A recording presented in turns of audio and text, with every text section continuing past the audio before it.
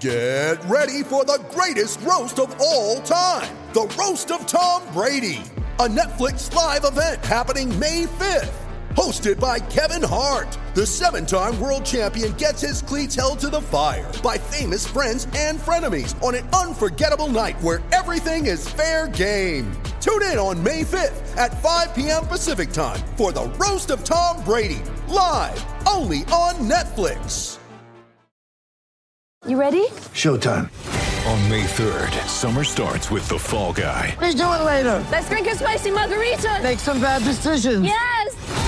Audiences are falling in love with the most entertaining film of the year. Fall Guy. Fall Guy. Fall Guy. That's what the poster said. See Ryan Gosling and Emily Blunt in the movie critics say exists to make you happy. Trying to make it out? Nope. Because I don't either. It's not what I'm into right now. What are you into? Talking. Yeah. The Fall Guy. Only in theaters May 3rd. Rated PG-13. Lucky Land Casino, asking people, what's the weirdest place you've gotten lucky? Lucky? In line at the deli, I guess? Aha, in my dentist's office. More than once, actually. Do I have to say? Yes, you do. In the car before my kids' PTA meeting. Really? Yes. Excuse me, what's the weirdest place you've gotten lucky? I never win and tell. Well, there you have it. You can get lucky anywhere, playing at LuckyLandSlots.com. Play for free right now. Are you feeling lucky? No purchase necessary. Void where prohibited by law. 18+. Terms and conditions apply. See website for details. This podcast is part of the Sports Social Podcast Network. This podcast is part of the Sports Social Podcast Network. This podcast is part of the Sports Social Podcast Network. This podcast is part of the Sports Social Podcast Network. This podcast is part of the Sports Social Podcast Network. This podcast is part of the Sports Social Podcast Network. This week on The Marketer's Report, Patrizio Spagnoletto, Global Chief Marketing Officer, Direct-to-Consumer for Warner Brothers Discovery, weighs in on building trust. Trust is a really hard thing to build and a really easy thing to destroy, and we have to be very respectful about that. Our partnership with iHeart has really helped us build that trust and that relationship with the on-air talent. As the #1 audio company, iHeartMedia gives you access to all. Every audience, live conversations, trusted influencers, and the data you need to grow. Go to iHeartResults.com for more.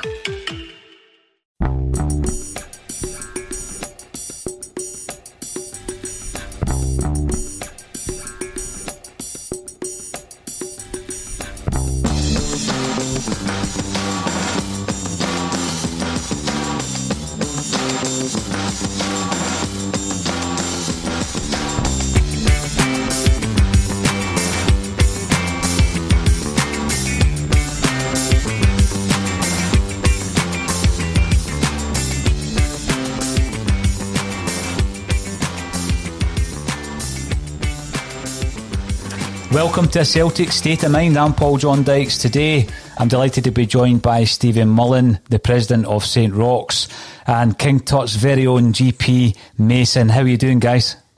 Very well. I'm glad you got your mic sorted out, JP. Yeah, I got accused in the comments of having a potato mic, so I've got the cans on today, so you should be able to hear me a bit clearer than in my pathetic little black earpod things that I had on. So. Thing is, that was a week ago, wasn't it? We were watching the game 1 week ago. And, no, it was just on Sunday there, remember? It was the St Johnstone game on Sunday. It was the St Johnstone game, I'm thinking back to the Milan game. Yeah. So, the St Johnstone disappointment, the 1-1 draw, further protests after the game, JP.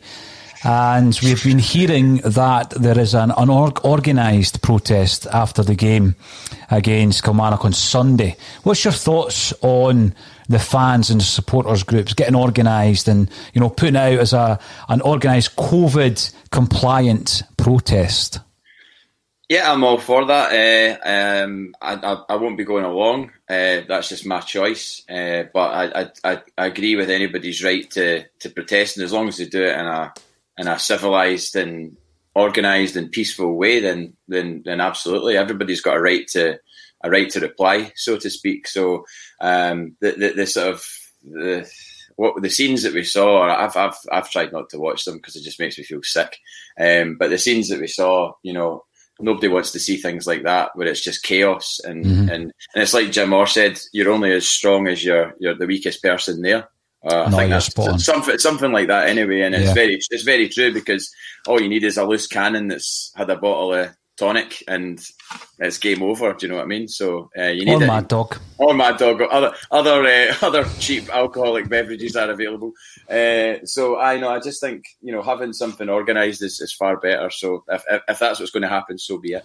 No, absolutely. I mean, one of the big issues yesterday I was reading about, Stevie Mullen, was the banner which said "shoot the board." Now, obviously that's completely unacceptable, and it goes back to what JP's saying there, echoing Jim Orr's sentiments from last week, that if it's just a free-for-all, you're going to get some idiots that are going to do things that don't represent the wider Celtic fan base, Stevie. Now, you remember back in the day where there were protests outside Celtic Park, and just like JP said, protests saved Celtic Football Club. Fan protests saved it. So I think that under the circumstances it's difficult, and it's good that it's been organised.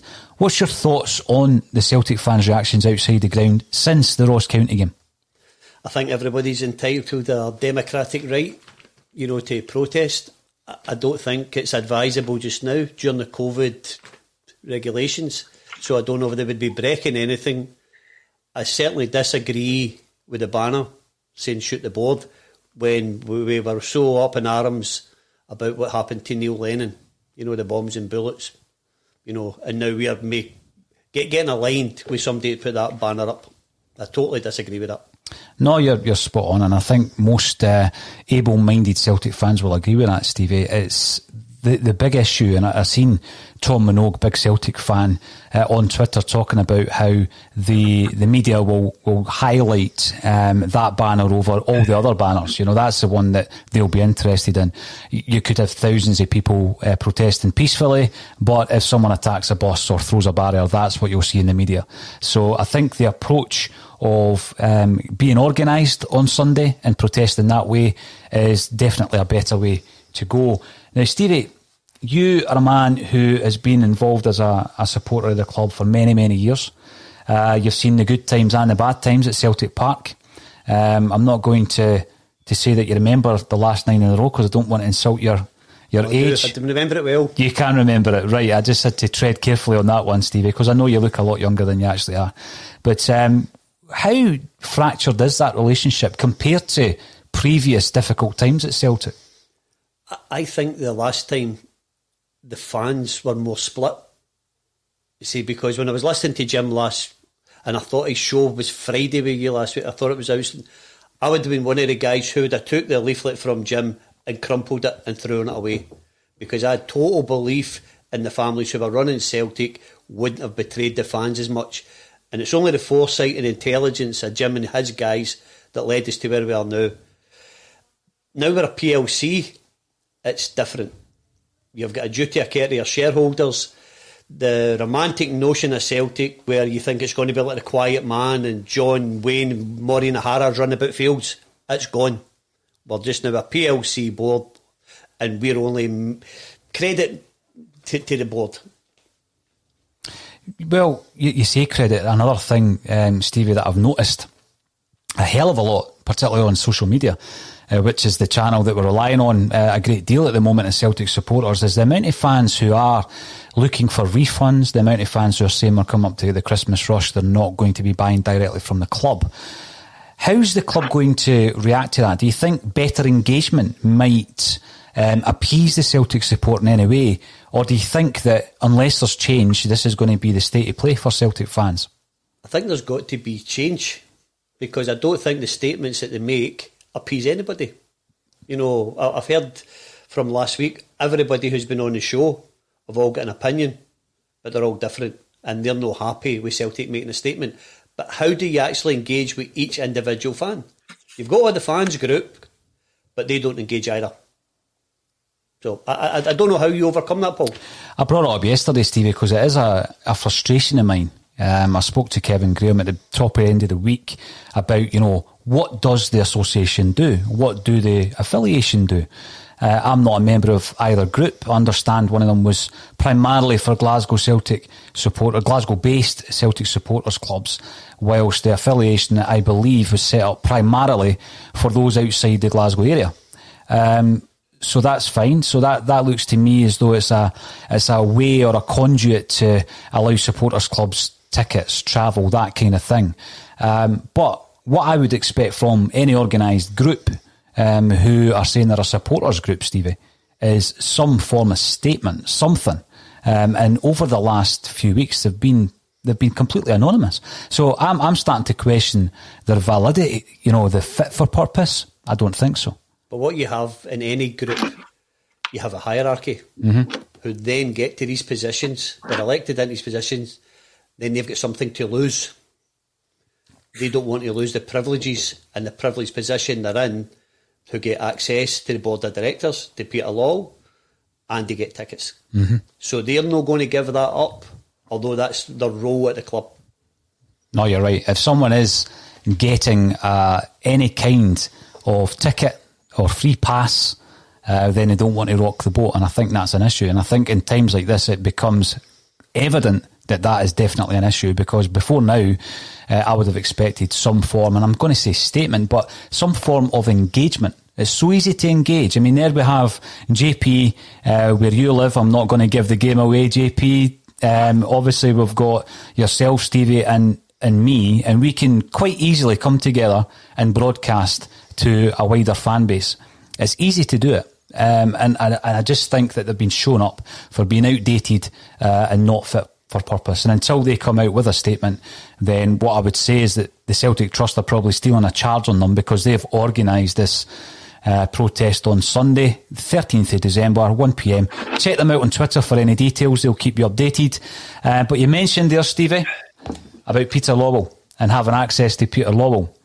Now, JP, you probably will have heard that last week we tried, there was a suggestion made that we should try and get an interview with Peter Lawwell for a Celtic State of Mind. Now, I've got to say, I did ask originally some time ago, probably a year and a half ago, for an interview with Peter Lawwell.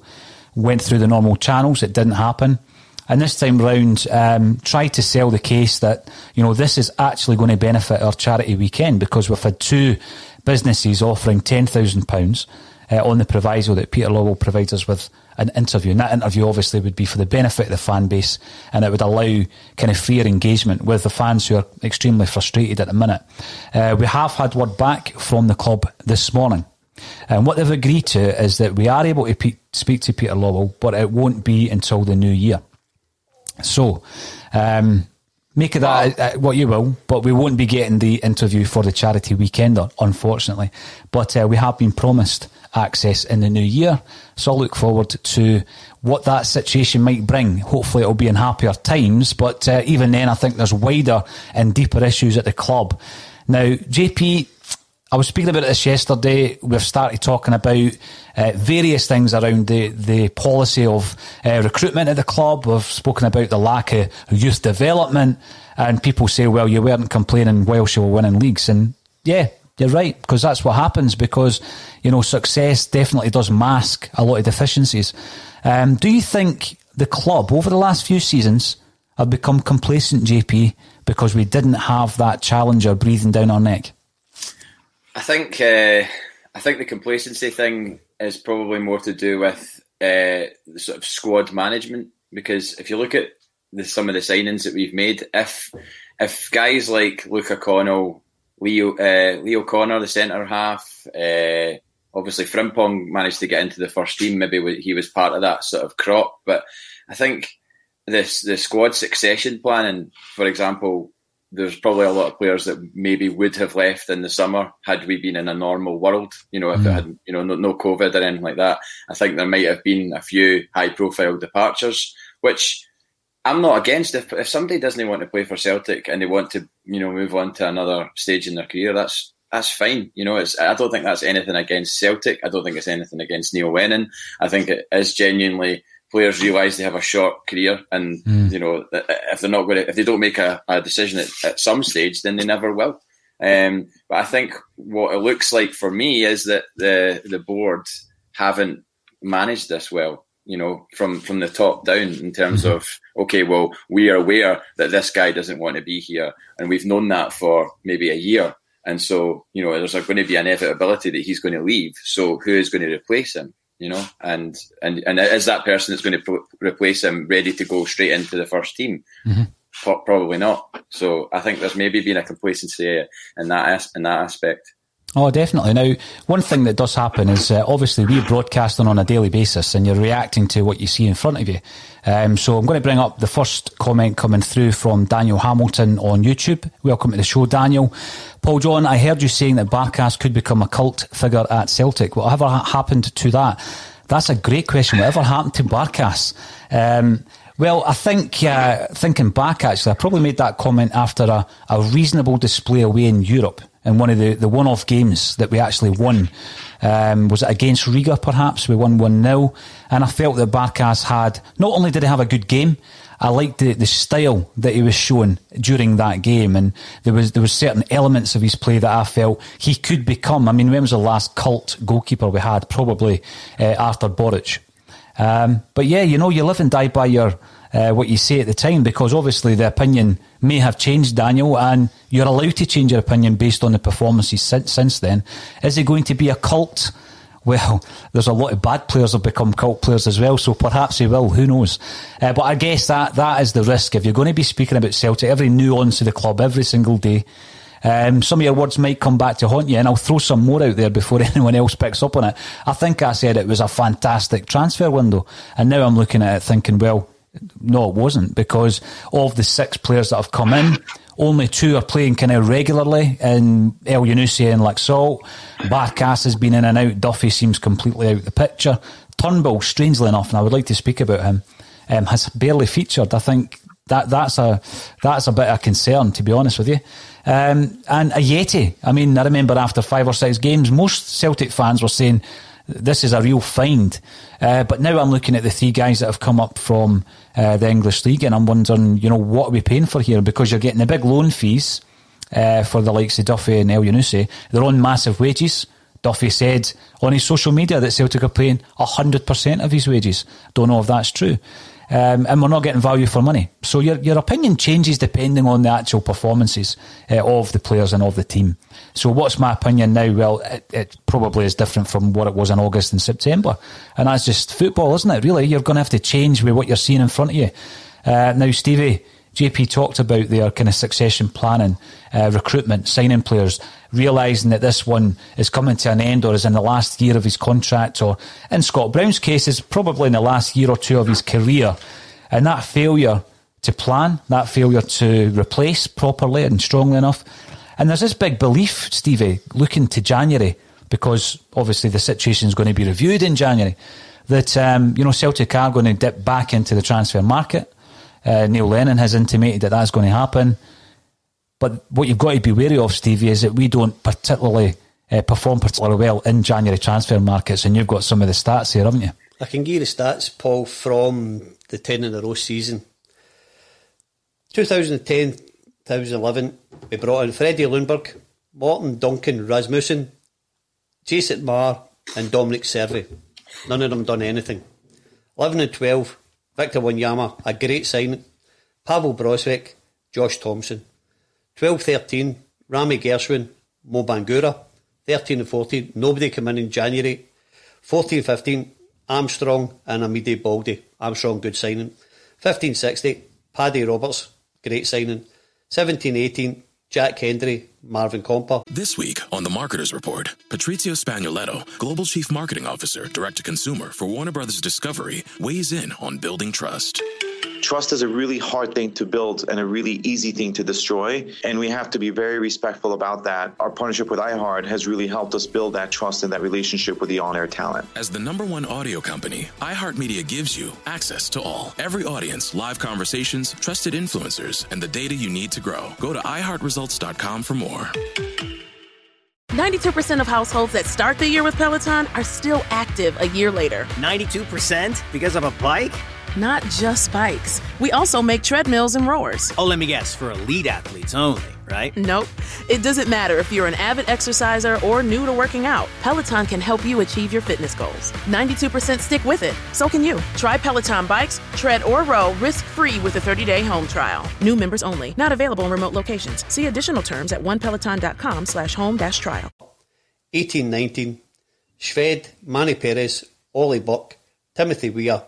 1920, Klamala and Soro. So if you're looking to January transfer windows to transfer your season, the historical relation to it, it's not going to bear fruit.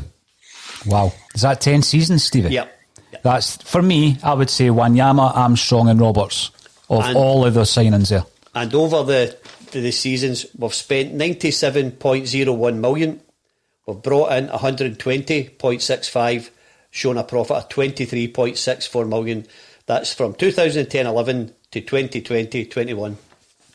Well, you know, it's astonishing actually that of all the names you've mentioned there, maybe one in four actually became a success. Few people will argue that Wanyama, Armstrong and Roberts are probably only three names out of that lot, JP. So if we're hoping for reinforcements in January, going by previous transfer records, it's still not going to improve us. It's a pretty depressing roll call that Stevie just read out there. I mean, to hear them all in the one sort of soundbite is quite terrifying when you think of that level of money, that level of expenditure, and just how poor we've been with signings. You know, you can point to Dembele's and Van Dijk's and Wanyamas, but there's such a raft of players that just have arrived and just disappeared without, you know, I mean, no fanfare at all. You know, it's just like, oh, they're away again. They've not done anything. They've been paid handsomely while they've been here, but they're away. It's just, it's pretty depressing. It's depressing, JP, and a lot of the guys that Stevie mentioned there, you know, you give them usually a 3-year deal, and we kind of persevere with them for maybe 12 months. We realise they're not up to scratch, and then there's a series of loan deals where we're just, you know, running down their contract, which means there's no sell-on value on any of these players. Quite a few of them are obviously loan signings. I've completely forgotten about Rami Gershon. But on the subject of Israelis, let's have a wee chat about El Hamid, because I know, Stevie, you're a big fan of El Hamid, and there were direct quotes attributed to El Hamid in relation to his future at the club. So what's your thoughts on that? I know he's not been as good this season as we would expect, but maybe his loneliness that he spoke about has contributed to that. I think his first game at Ibrox, when he started the right back, then went into centre back, I thought this guy can play, and really, really confident in his ability. The performances this year, especially defensively, and against AC Milan last week, were atrocious. You know, so if this is preying on his mind, get him out the door in January. We can't persevere with him. No, you can't. I mean, when it comes down to it though, Stevie, we'll be left with one recognised right back at the club if El Hamid goes. I know people have said that perhaps Ayer could play right back, but again, as I was saying to Kevin Graham the other week, we've already converted him from midfield to centre half. And by the way, I think at the moment he's your best centre half, because I've not been impressed with Julian since he's come back in. And, you know, he's already been converted. Do we then try and convert him to a right back? I don't think so. You've got Frimpong, who apparently is a right back, but again, I've not seen the attributes defensively in that young man to suggest that he is a defender. So let's play to his strengths, because he's definitely a better offensive player. We all know about his final ball, and his crossing could improve. But then that leaves us with Ralston. So on the shopping list for January, definitely need a right back, don't we, Stevie? See, from the people who are at the club just now, I would take one of the left backs and put him over there. Mm-hmm. Because I don't think Ralston is going to be up to the quality we're looking for. Frimpong showed again last Sunday, he's got no defensive qualities. So we're really, really weak at right back. Yes. Yeah. Now that's fine if you're trying to play three at the back, but that's no worked. I mean, I can understand Ayer playing on the right-hand side of a back three and covering that area, but, you know, a full-back is a specialist position, Stevie, as you know. And we started with three at the back last week, mm-hmm. and Frimpong still lost his man. Yeah. It went between him and the centre-back. Mm-hmm. The ball got put across the goal. His positional play is poor, as from a defensive sense, Stevie. Do you think Greg Taylor can make that transition from left to right? I think he could. If you can play the position, it's obviously uncomfortable if you're going to try and clear the ball, but you'd be able to go to the defensive part of it. No, absolutely. I mean, it's something that whether or not Neil Lennon has considered it, I don't know. He's tried just about everything else in terms of the positional play, the shape. I had a very interesting conversation with a football coach the other day talking about the biggest issue Celtic have at the moment, because to the naked eye, we've no width. But I did notice that we have this gaping space that obviously we've been struggling with from front to back. And when we're on the break, what you've got is you've got your centre forward, Edouard generally. You've got Laxalt down the left, Frimpong down the right, and then you've got the three behind the forward, and let's say Christy Elyounoussi and Rogic. So when you're actually on the charge, on the march, if you're in attack, then you've got 6 players in the final third, and in generally 20 yards from the opposition's goal. But the transition play from that to a breakaway, to a counter-attack, is leaving Celtic wide open, and that's what the other clubs, Ross County, Hibs, St Johnstone and all the European sides are capitalising on, because we don't have the midfield in Brown and McGregor to cover that space from their 18-yard box to our own one, and we're normally left with 2 at the back who have generally been pretty poor this season, and that's where, from this coach's perspective, Celtic are falling down. Other clubs have sussed it out, but surely anyone with any kind of coaching nous or ability could identify that before now and put it right. We're in December, and Neil Lennon's still coming away with the performance. There was not that much wrong about the performance. Did you see the press conference yesterday, JP? And if so, what was your thoughts on Neil Lennon's output? Yeah, I did watch it, and I found it a bit uncomfortable and a bit kind of Groundhog Day sort of aspect to it. Just, how many times are we going to hear this? And, this whole idea of turning a corner and everything else. It's just, I don't know. I still, as much as a lot of people are blaming Neil Lennon, I still find that there's got to be fault at the players though as well. And it's interesting you brought up the Al-Hamed thing, because I think that, without it turning into like this sort of sob story for El-Hamed, his wife and child are in Israel, but he's a handsomely paid football player, this is the trade-off and whatnot. I think that obviously can identify that things might not be right in quite a lot of those players' lives that, we don't know about. That the only reason that story's come out is because somebody's decided that it's newsworthy and they've agreed to it or whatever. But, there could be other factors in the players' lives. And then you'll say, oh, well, but it's the same for every club. But yeah, it's the same for every club. But some people, every individual's different, and some people might have a collective of individuals who are struggling at this particular moment in time because they haven't got access to their families. They might be single, all things like that. So, it's not an excuse by any stretch, but I think the El-Hamed story, as soon as I read it, I was like, well, it just proves that they're human beings as well. No, absolutely. And again, as football fans, JP, we are very fickle, and I take that on the chin. But you never really consider that in the first instance when someone's playing badly. You look at his mistakes, even going back to the Ferencváros game, and you just criticise him because it's pure defending. But you don't think, I wonder what else is going on in that player's life, unless it's publicly known. And there has also been situations where we are aware of issues in some of our players' personal lives. But yeah, it's always sad to hear, JP, but I think you've just got to be ruthless, like Stevie Mullins says, and if a player's in that situation, you've just got to cut ties and let's get someone else in. The one thing I'm probably surprised at is that at some point, and this is probably down to the fact that we really are, there's a dearth of right backs at Celtic Park just now, which is bad squad management, going back to your point, JP.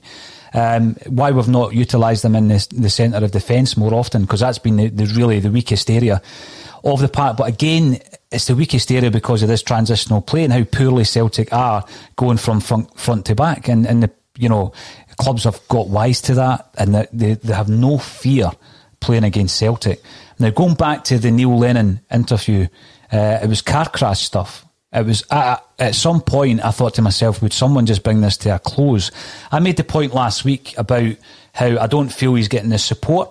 Now, you can say what you like about the relationship between Neil Lennon, Gavin Strachan and John Kennedy. The truth of the matter is we're speculating. We don't know what's going on, right?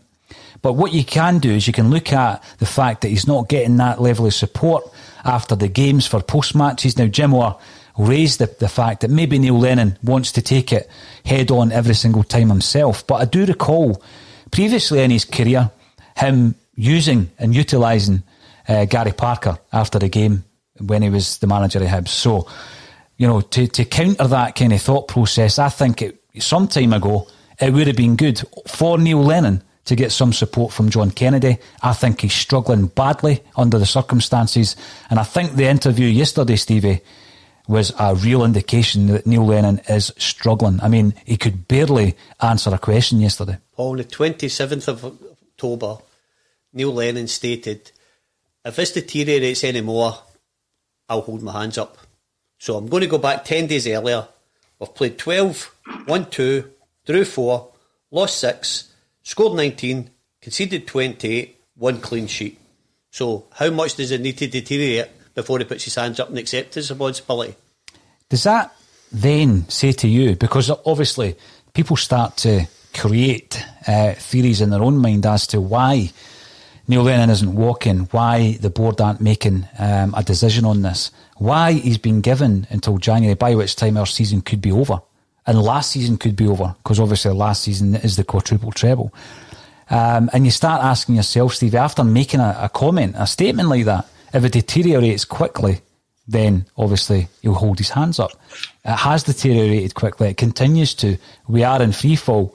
So what's changed, do you think, Stevie, between Neil Lennon and the board? Well, there's two things. When we go back to Ross County and history is repeating itself in 2012, the players lack hunger and desire. And I'm going to recommend to the board, there's a clear out of the staff, which we've said after the Ferris-Faros game. I woke up the other night in a bit of a panic, and I was thinking about why have we not changed this? And I'm now starting to underthink that maybe is there collusion between Celtic and Rangers, that if we won 10 in a row, there's no desire for 11, so our season ticket sales would fall off. If Rangers allow us to win 10 in a row, they go bust. So is there a collusion between the two clubs where we've got competition and the financial rewards are going to come in for both clubs? Because we need them, according to Peter and Desmond, when they were out.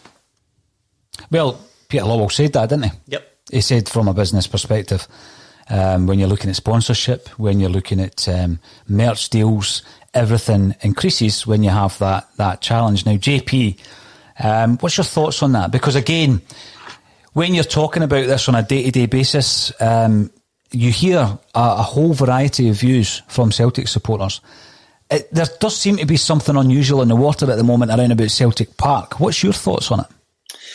Well, I did see a post on, I think it was the Celtic State of Mind Facebook page. Somebody had dug up an old article from a Celtic View with Peter Law as finance director under the Kellys. Yeah. I mean, I didn't know that was the case. I didn't know that he was part of that board or whatever you want to call it. But, you know, then people are then starting to say, oh, you know, is he connected to the Kellys? You know, and suddenly there's pitchforks out for Peter Law because he's connected to that time period.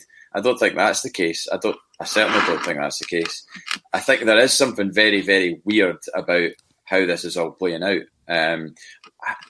I mean, there's definitely an argument to say there could be collusion, and the whole Resolution 12 thing and how that was just kind of basically brushed aside when we could have really put our foots on their throats or the old club's throats or whoever it was. But I don't know. I still go back to this whole perfect storm thing. You know, of course it's us that's lost out on 2 games to be played because of ball and goalie going away, and you know that gap. Although you could say it's because there's we could win those 2 games in hand. Those games not being played immediately put so much more pressure onto the games that we have got to play. So, you know, you've got to factor that into it as well, because, I mean, it was desperation stuff on Sunday. You know, we get a goal back with 10 minutes to go and everyone's like, we've got 10 minutes to save our season. It's December. Do you know what I mean? That's mental. No, you're right. I mean, the thing is, Stevie, you've been contributing to Celtic State of Mind for a long, long time. You've freely admitted that when change was afoot from the street movements back in the early 90s, from Save Our Celts to Celts for Change, you were opposed to them initially. You were saying, you know, don't tell me I can't go and support my club. You've seen it all. You've seen the highs, you've seen the lows. But even you are looking sensibly at the situation and you're wondering why no action's being taken. You're wondering that, you know, by January, if we continue on our run of form, which is probable, and if Rangers continue on their run of form, which is even more probable, because I'm sure that the momentum will continue, as will the confidence and the winning mentality that we keep going on about, then the season will be over by January. So it seems absurd that the board have come out and made that statement. And that, again, was through that kind of frustration that we did want to speak to a representative at the club, and people thought it was attention-seeking. It was nothing like that. I just feel that the engagement between the club and the fans is at an all-time low. JP, you mentioned there about Lowell. Strangely enough, I didn't see that on the Facebook page. I don't always have time to check the Facebook page. Maybe I should more often. You could be posting anything up there. But I do remember recently I was researching something. I was going through my old Not the Views, and there was mention of Peter Lowell at that time being given the position at Celtic by the then chief executive, who was Terry Cassidy, believe it or not. So he was there. What was he? A financial controller for about a year, I think. Yep. And then he went away and obviously made his name elsewhere in the financial sector. So yes, he has been here, but I mean, I wouldn't. As the #1 audio company, iHeartMedia gives you access to all. Every audience, live conversations, trusted influencers, and the insights and data you need to grow. iHeartMedia is your access company. Go to iHeartResults.com for more. This week on The Marketer's Report, Patrizio Spagnoletto, Global Chief Marketing Officer, Direct-to-Consumer for Warner Brothers Discovery, weighs in on building trust. Trust is a really hard thing to build and a really easy thing to destroy, and we have to be very respectful about that. Our partnership with iHeart has really helped us build that trust and that relationship with the on-air talent. As the #1 audio company, iHeartMedia gives you access to all. Every audience, live conversations, trusted influencers, and the data you need to grow. Go to iHeartResults.com for more. Read too much into that. I've spoke to someone pretty close to the club, and their view on it is be careful what you wish for. Because, you know, you could be run by another organisation who are running other clubs in Scotland at the moment, or you could be run by someone that, you know, would be akin to a previous incumbent in the Celtic boardroom. And we all know that there were some really incompetence previously. But I don't think that washes with me anymore, because we've got to deal with the here and now. So I do think that the squad's been managed poorly. There's been a complacency by the club, and that goes throughout the club, from the highest echelons right down Stevie Mullen to the head of recruitment. And then obviously it filters in to the manager, who is dealing with a set of players that he hasn't assembled. He's dealing with a coaching staff that he hasn't assembled. And then I think it filters into the players when there is a situation after a massively disappointing defeat in Europe, where Neil Lennon, you know, opens up in public about what's been going on behind the scenes and saying that there are players, that's been bugging me for some time, there are players in that dressing room who don't want to be here. That was the beginning of the end of this season. That's when it all started to unravel. Now, no matter how professional you are, I'm not having it that Ryan Christie's down tools. I've heard that so many times, and I'm not having it. I think what happens with Ryan Christie is twofold. The first one is, he shouldn't ever be allowed to take a corner kick or a free kick for Celtic, right? Because every time he takes one, if it's a corner kick, he never goes beyond the first man. If it's a free kick, 9 times out of 10 it's in Rose Ed. And that mars your view on his performance, because a lot of the creative play from Celtic's perspective comes through Ryan Christie. But my big frustration last week was, he hits that free kick, ironically enough, and it's gone into the top bag, right? It's gone right into the top corner, and the goalkeeper clutches this thing out of the air. That would have put us 3-0 up. But the first goal for AC Milan was due to Ryan Christie giving away a daft free kick on his own 18-yard box. The guy, you know, does he know where he's playing? His position is all over the park, it would seem. And that comes down to me to two things: the player himself, but also who's managing him, who's coaching him, who's advising him. Because, you know, if you were able to temper that enthusiasm a wee bit and actually get him into a position where he's effective, then I think a lot more Celtic fans would realise that a lot of what he does is good. There's no way he's down tools, though. But people might point to the fact that, you know, he's not celebrated certain goals. I mean, I didn't think he celebrated the St Johnstone goal a great deal, did he? And there was a previous one in Europe. However, he's not down tools. You look at someone like Edouard, and you look at the change in approach, the change in performances compared to last season, and there might be an argument that something's gone wrong there. You look at Ncham. He has that unfortunate nature of Samaras, where he looks like he couldn't care less. Sometimes he's spectacular, most times he's very, very average or even poor. So is he down tools? Well, I just think that's Ncham. That's just his nature. Who else? Ayer's actually playing better than most at the back.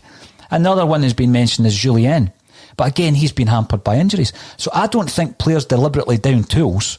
But if a manager has sold you down the river or thrown you under a bus, which is the big cliche we're all using this season, then it is going to affect your performances, potentially. I mean, how difficult is it to flick that switch and play for a gaffer who just criticised you in front of millions on the TV? So I think that was the first sign that Neil Lennon was at breaking point, and he chose the wrong thing to do by throwing his players under a bus. We're actually seeing a bit of a replication to what happened at Hibs. There was a period at Hibs where he comes in and there's the impact. He then gets a good run together and he gets promotion, albeit some of the players that were there, perfect timing for some of the guys all to be there under Neil Lennon. But then when it starts going wrong, you see him falling out with opposition managers on the sideline. Remember the Jim Duffy escapade? He starts falling out with the media. He starts sending Gary Parker out to do his post-match. And then he starts falling out with his own players. The famous bust-up with Canberra being the final straw. And then he falls out with the chief exec and Leanne Dempster before being relieved of his duties. And I just think there's a bit of a mirror here. But Celtic have kept it in their own bubble. They're going to stick by him. And I truly believe that starting from tonight, I mean, there we go, Stevie, right? One of the statos who's maybe watching or can check Google, if we don't win tonight, and I don't think we will, Lille have been one of the best teams we've seen all season. That'll be 6 home games without a win. When was the last time that happened? I don't know, but I think there's game mismanagement. I thought against AC Milan, when you were watching it on the TV, to start with, the 2 lines, you couldn't put 5 paper between them. Absolutely brilliantly. We started getting into the game, scored 2 goals, and then we totally mismanaged. The gap between the back 4 and the midfield 4 was getting bigger and bigger because everybody wanted to get all the popularity and celebrity, passing play. Then they started to go between the lines and they dominated it. So Ryan Christie makes a rash tackle, but Callum McGregor and Scott Brown mopped it up before then. Mm-hmm. El Hamid playing against a guy who came for the Arctic Circle, just a couple of months ago, and couldn't tackle him. So the mismanagement of the game, it looks as if I've got a football manual and somebody stole the page in the chapter. When you go to it, what do you do? We said last week in the studio that Stevie May and a Halloran would play against us and run us off our feet on Sunday. Yep. That's how St Johnstone lined up. We're sitting in a studio as a wee hobby, putting an opinion, and our management team can't set up to defeat that. No, you're right. You're absolutely right. It seems a lot of it seems really obvious, Stevie. And this is the frustration. I'm going to have a look at some of the points coming in. Patrick Murphy, thanks for joining us. Patrick, you're commenting on YouTube. If you are watching on the YouTube channel, feel free to subscribe. Everything we do is free of charge. As we've said this week, it's almost like Groundhog Day in the Celtic world. We've been talking about the same issues for months. Yes, I support peaceful protests, but will it help bring about change? And Kieran McNulty goes on to say the protests won't help anything. The only way to make change is by not giving the PLC any money.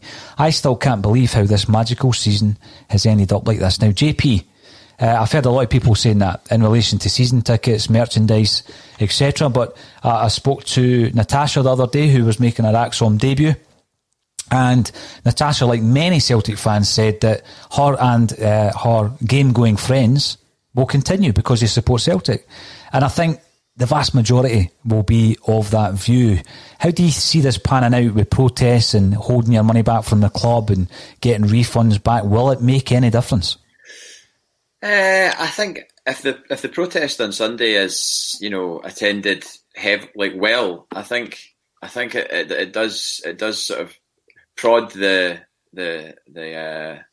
board into, or the club into, being more aware that it's not just a couple of hundred guys, girls turning up on a Sunday after the game. If it is attended well, and I do expect it to be attended well, I'm not talking 20,000 people, but I think there'll be maybe between 5,000 to 10,000 people there on Sunday, and that's a lot of people, and that's probably one of the biggest gatherings that there will have been in this whole time that we've had COVID. So I think the more organised it is and the more well attended it is, then the more likelihood it has for them to have to sit up and take notice. As for refunds and not buying merchandise, I think I think there'll be an element of fans that do that, but I don't think that would be significant enough to really trouble them in any way. And obviously we can't boycott the games because we can't go to the games at the moment. So and never more so was that apparent when I spoke to you on Sunday, and then stopped speaking to you, and then just moved 2 meters to go and watch a Celtic home game on my TV in front of a ground with no fans. It's just, I just miss it so much, just like away games as well, and European games. Even if we were getting beat 4-1 off Sparta Prague, it's horrendous not going to the games. Oh, it is. I mean, on a personal level, it's been part of my life for 33 years, going to the games. Stevie, even longer for yourself. When we go back to the games, how are we going to cover them? We're going to send a van with a satellite on the top of it. What's the aim of the Trust on Sunday? What's the aim? That's a good question. I mean, we've obviously had representation of the Trust on a Celtic State of Mind previously. It would be good to speak to them again, maybe to ask them that. Because I don't know what they're hoping to achieve by Sunday. Because it certainly won't influence Dermot Desmond or Peter Long. And the guys who's going to say, we're not going to buy any merchandise, good luck with that on Christmas morning when the Wains are not getting any Celtic stuff. I know. That's what it comes down to, doesn't it? I mean, there is a point coming through from Chris. He was speaking about how every time the press media speak about fans going nuts, it's because we're going for the 10. And although this does heighten the calls for change, even if it was a normal season, I believe it would still be looking for change. Stevie, do you think that would be the case? I know that the 10 is there's a magical element about breaking the record. It's historical, of course it is. Do you think it would make any difference if it was us going for the 8 or the 7 and this capitulation was occurring? Do you think Celtic fans would still react the way they are just now? I think 100% they would. I don't think there'd be the same pressure on Neil Lennon and his players, but they've not responded well to it. I don't think it was fair to Neil Lennon giving him on a day-to-day basis, so I can understand the Celtic board saying we're giving him to January. But what if his next 3 games he loses him? Everything's done before you get to January. Aye, absolutely. I mean, looking at tonight's game, I've said this all season, Stevie, about Europe, and I know that you share the views that Celtic, obviously, when you're looking at the rich history in Europe and the traditions of having teams that perform well in Europe, and some people say, that was back in the day, but when you look at the Champions League record in terms of how often we've been in the group stages, or in Europe in the group stages, when you look at where we are from and the restraints of playing in Scottish football, and we all know the money that's involved or the lack of money that's involved, I think previously we have probably been about punching at our weight, and now we're not. And that's a big frustration. So one of our other pundits, Jim, said, just play the fringe players in Europe. But I think the difficulty with that, and Neil Lennon has alluded to the fact he's going to play some of them actually tonight. I think the difficulty with that is we've got to pick that team tonight with one eye on the match against Kilmarnock on Sunday. 2 things: who needs rested, and also we need to have a backup plan. So who needs a bit of game time in their legs? But also we need to try and get that momentum going. So how good is the momentum going to be if we go out there tonight and get beat 4-0, 4-1? These are some of the results we've seen, 3-1, some of the defeats we've seen in the Europa League this season. So looking towards tonight's game against Lille, JP, I mean, for me, they're one of, probably them and Milan have been the 2 best teams we've faced this season, of course. Do you fear that it is going to be 6 home games on the trot without a win? Probably for the first time since, if not the 50s, maybe even before then. I do fear that. I mean, obviously, because Lille have something to play for. They're not guaranteed, or they are guaranteed to be through. But no, they're not, because Sparta Prague have got 6 points. So they've got a reason to come and play tonight. It's not as if it's a dead rubber for them.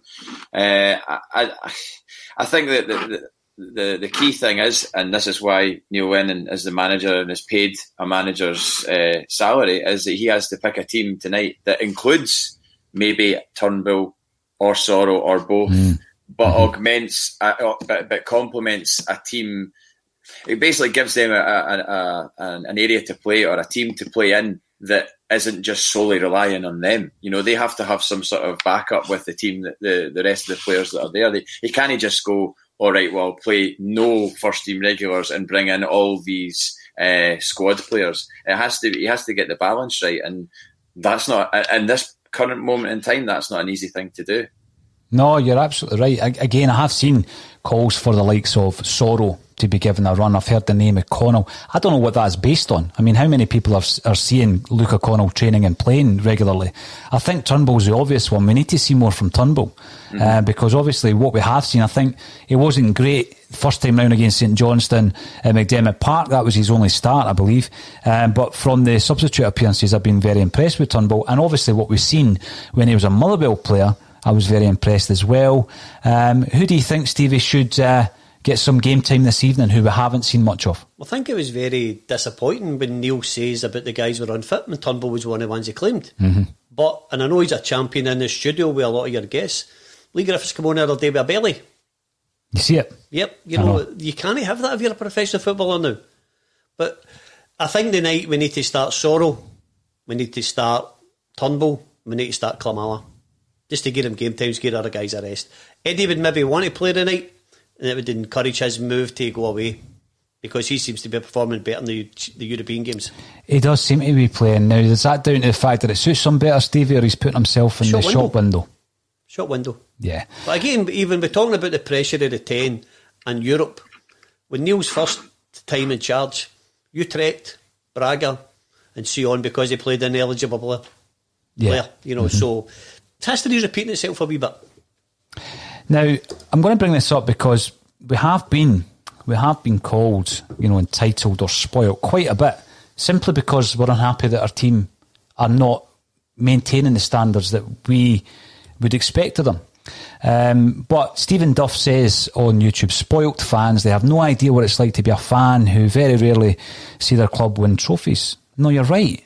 You're absolutely right. That is the case. So it's very different when it comes to the expectation of a Celtic fan who has seen their club winning 3 domestic trebles on the bounce, possibly 4, 9 in a row, and that level of success. What happens is you are demanding a level of success. It doesn't make you spoiled when you see the standards dropping so rapidly that you feel the need to have your say or protest against it. The issues that we're looking at Celtic Football Club at the minute isn't just a lack of form. You know, they're deep-rooted issues at Celtic Football Club, from the players right through the coaching staff and into the boardroom. So Celtic fans have every right to be unhappy with that, and have every right to make certain demands. So I'm not buying the fact that it comes down to having spoilt fans. You know, spoilt fans for me are people who don't appreciate success. If you're standing there watching a trophy being won and you don't even appreciate it, you leave before full time, you don't even wait to see the trophy being held aloft. Call me spoiled if you see that. But if the standards drop below what you would expect from Celtic Football Club, you have every right as a paying football fan to speak up about it. So I'm not buying the fact that we're constantly getting called entitled and spoiled, because we're seeing the deterioration of something that has taken us a decade to build up. So I'm not having that from Stephen. What's your thoughts on that, JP? Well, thanks for asking. I was just going to say, the only time I've never watched another club, an opposition club, lift a trophy was in Seville, wearing that top. as they went up to collect the trophy and everyone was booing, and I just was like, I'm out of here. I also had to get a bus to Malaga, by the way. So, but that was leaving at midnight sharp, so I managed to get that. But with regards to the spoilt fans thing, see what I just was thinking about there? I was thinking about, remember the Dunfermline Cup game where it went to extra time and we were in the middle of that run? I can't remember now exactly at what point we were in that run and what season that was. Was that the second season? I think it was the second season, Rodgers' second season. It must have been. And we went to extra time, and obviously we played terrible. We eventually won the game. But see, if we'd been beaten that game, there wouldn't have been people protesting outside the front door after that, because that we would have just been like, okay, we've finally been beaten a cup competition, the run's over, you know, it's terrible, but these things happen.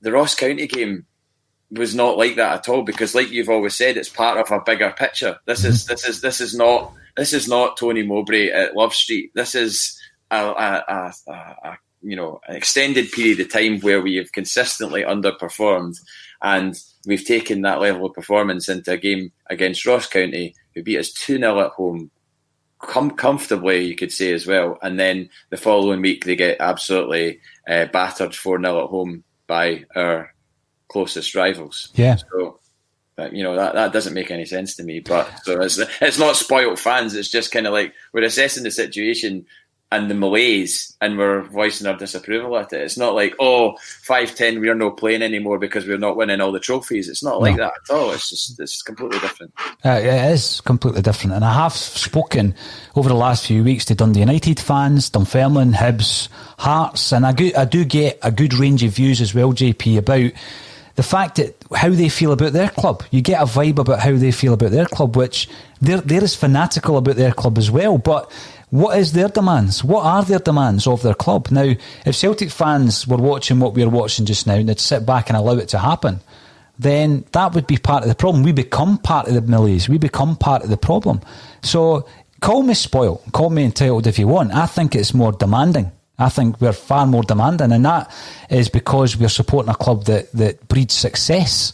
And that's part of the tradition of being a big club. Now, people say you only support Celtic because they're a big club. It's much deeper than that. Everybody will have their own reasons. I certainly didn't decide to support Celtic one day because they were winning. And certainly going through the 9 in a row era when Rangers were winning 9 league titles in a row, at no point did I ever turn around to my old man and say, I'm not going to the game. At no point did I say that. Because it galvanised you as a support and it galvanised you as a fan base. We protested when they were winning 9 and we're protesting after we've won the 9. I'm sorry, I just don't accept that there's an entitlement. Now, Stevie, you've seen it over a great number of years, and you were talking earlier about the recruitment. And you and I have discussed, we have mentioned previously that obviously we give the gaffer a hard time at times for not playing this player, not playing that player. How difficult is it when you've got a head of recruitment who obviously has a massive part to play in the players that are coming in? How many of the 6 that have come in do you think were Neil Lennon targets? Well, it's actually bigger than head of football recruitment. He's head of football operations. So he should be doing the job that Peter Law's accused of doing. And there must be a good relationship between Neil and Nicky Hammond, because Neil spoke up for him when he was put into the position. So when we signed Ayeti, Neil says I went and spoke to him and convinced him to sign for Celtic. Yep. So if he doesn't fancy him, he shouldn't go and do that. There's a disconnect, and I don't know. I'd imagine Stevie Woods had a say in the goalie. Now we're getting told Neil didn't want Duffy. So who is actually sanctioning him? If it's Nicky Hammond, he needs to go as well. There's been a massive issue around the goalkeepers. We're now in a situation, when you look at last season, we had 2 Scottish internationals and an England international goalkeeper who, and I said it last season, I'm not just saying it now, I said it on a Celtic State of Mind, he was the best signing Lennon made. Without a shadow of a doubt, Fraser Forster, best signing he made, most important pivotal signing that he made in his second spell at Celtic. Now, we were somewhere down the line in doing a deal with Fraser Forster. There was some kind of assertion that Forster was interested in coming to Celtic and it was going to happen. We went so far down the line that we took our eye off Craig Gordon. Now, by the way, it's not one of these situations where everybody becomes great because they're not here anymore. I'm not going to sit here and say Johnny Hayes is better than Lick Salt, because he's not. But we took our eye off the ball with Craig Gordon. Craig Gordon accepted at Hearts exactly the same money he was offered at Celtic. So we all know that the offer that we obviously gave him at the time seemed to be derisory to Craig Gordon. He accepted the same money at Hearts that he was offered at Celtic. So that says a lot about the situation in terms of how much did he feel wanted at the club, because we had put all our eggs in one basket with Fraser Forster. Then that deal collapses. For one reason or another, that deal collapses. We're unable to get it over the line, Stevie. Now, at the time, I think most Celtic fans were disappointed, but there was an air of, if he doesn't want to come here, he can sit on the bench for Southampton. We're now looking at that situation. That's a massive part of some of the problems we've had this season. The fact that we then went for, it could only be called our second option, our backup plan was Barkas. And I think you're right, Stevie.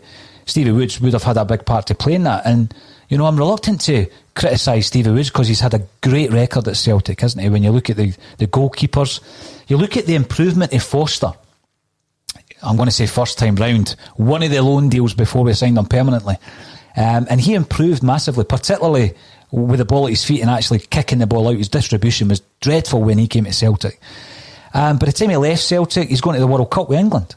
Now, a massive part of that needs to go to Stevie Woods. You look at some of the other goalkeepers that he's worked with. Craig Gordon was out the game for 2 years. He was finished.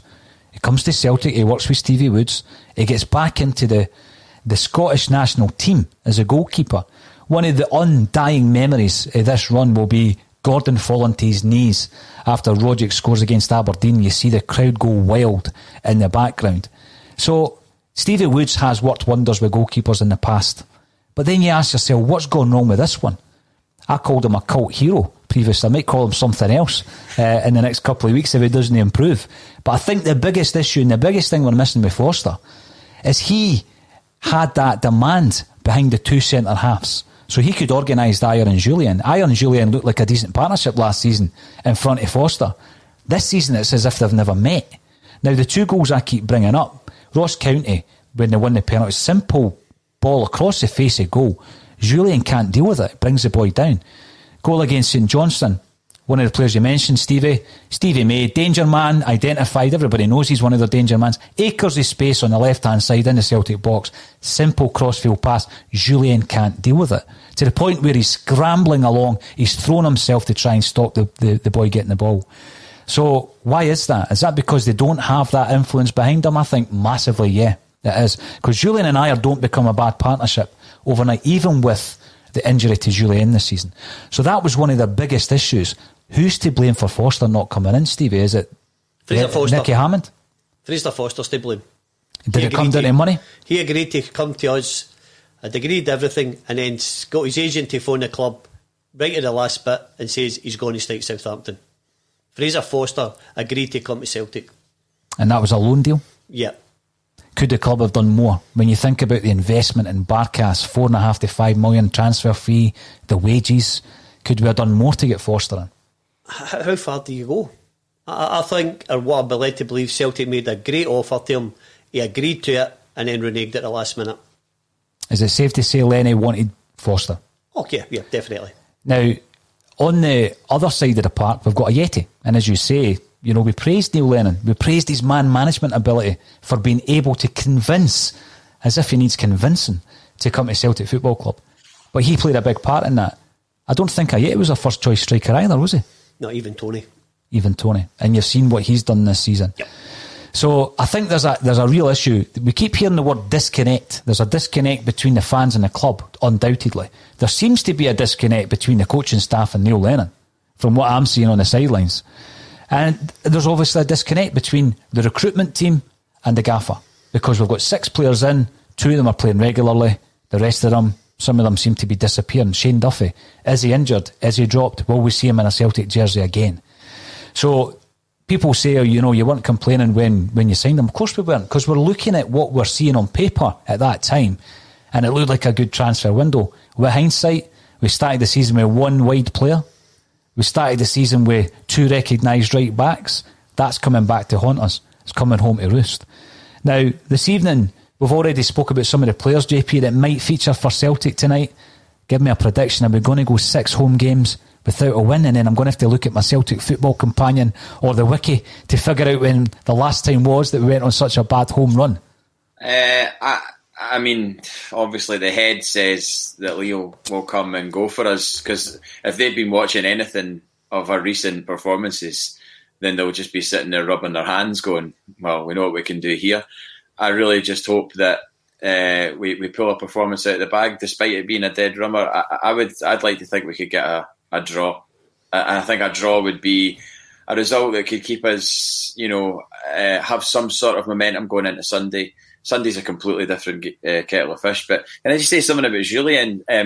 See, when I'm playing football on a Tuesday night, well, when you're allowed to play football on a Tuesday night, I sometimes get accused from my friend James of giving up, even although there's still work to do. You know, see if you lose the ball or you know, it's a misplaced pass or something like that, I kind of go, you know, and throw my hands up. That's what Julian does.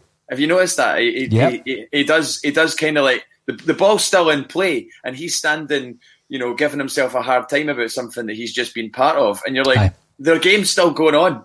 Keep doing what you're supposed to be doing as a football player. Stay tuned in. Yeah, Stay tuned in. Yeah, totally. And that's primitive. That's a really primitive thing to be suggesting, but it's a very apparent thing that I've seen, and obviously having been accused of that myself, and I know exactly what it is he's doing or not doing. No, you're right. Yeah, you're spot on.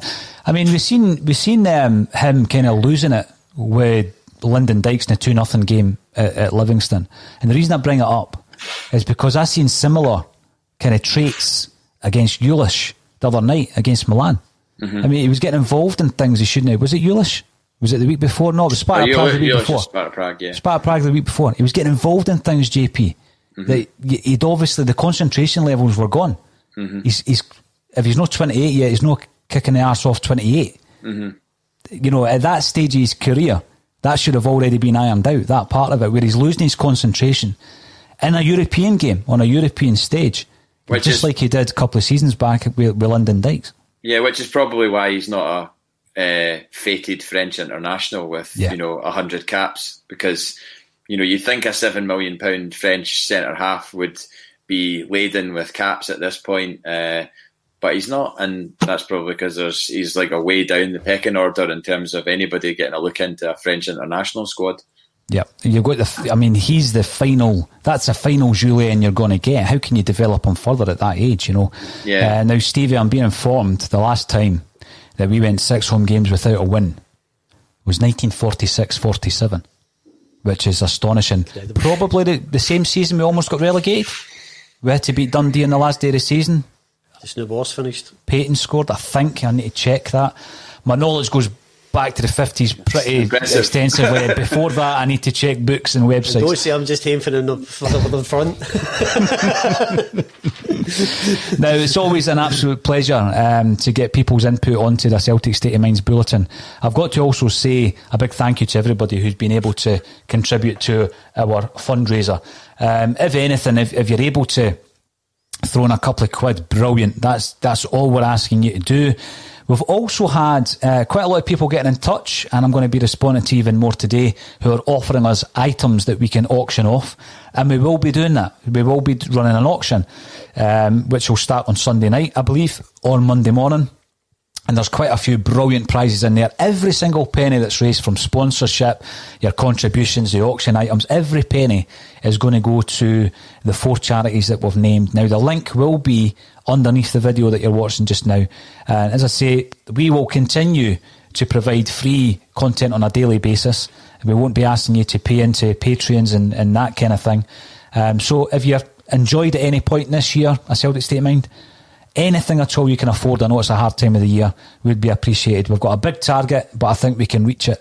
We had a brilliant message for Gianni Capaldi. We've got a few others in the bank that we'll be sharing with you as well, and I'm sure it'll be a huge success. Let's hope that we'll be celebrating a quadruple treble then. Thanks everybody for getting involved, but also thank you to JP Mason and Stevie Mullen for joining me on a Celtic State of Mind. Pleasure, Paul. Thank you.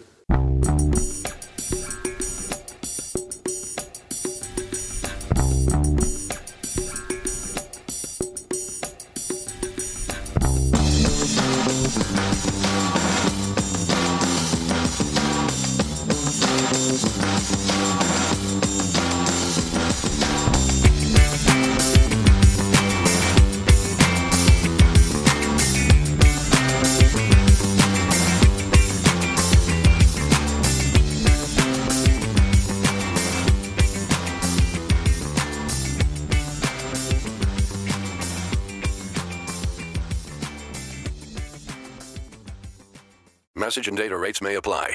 Guys, got hair loss? I know what you're thinking. Should I shave my head, comb it over, wear a hat? Just stop. This isn't 1970. Keep your hair and your confidence, because Bosley, America's #1 hair restoration experts, can give you your real hair back permanently. Check them out today, because they're giving away an absolutely free information kit and a free gift card to anyone that texts EASY to 203203. Dude, you don't have to look like your dad, because this isn't your dad's hair loss treatment. People all over the country trust Bosley because they're ahead of the curve. They use the latest technology to give you your real hair back. And the best part? Bosley's permanent solution is protected by the Bosley Guarantee. Let Bosley show you for free how awesome your hair could look with an absolutely free information kit and a gift card for $250 off. Text EASY to 203-203. That's BASY to 203-203. This week on The Marketer's Report, Patrizio Spagnoletto, Global Chief Marketing Officer, Direct-to-Consumer for Warner Brothers Discovery, weighs in on building trust. Trust is a really hard thing to build and a really easy thing to destroy, and we have to be very respectful about that. Our partnership with iHeart has really helped us build that trust and that relationship with the on-air talent. As the #1 audio company, iHeartMedia gives you access to all. Every audience, live conversations, trusted influencers, and the data you need to grow. Go to iHeartResults.com for more. Sports Social Podcast Network. Sports Social Podcast Network. At Discount Tire, we know your time is valuable. Get 30% shorter average wait time when you buy and book online. Did you know Discount Tire now sells wiper blades? Check out our current deals at DiscountTire.com or stop in and talk to an associate today. Discount Tire. Let's get you taken care of. Sports Social Podcast Network. Sports Social Podcast Network. Sports Social Podcast Network. Sports Social Podcast Network. Sports Social Podcast Network.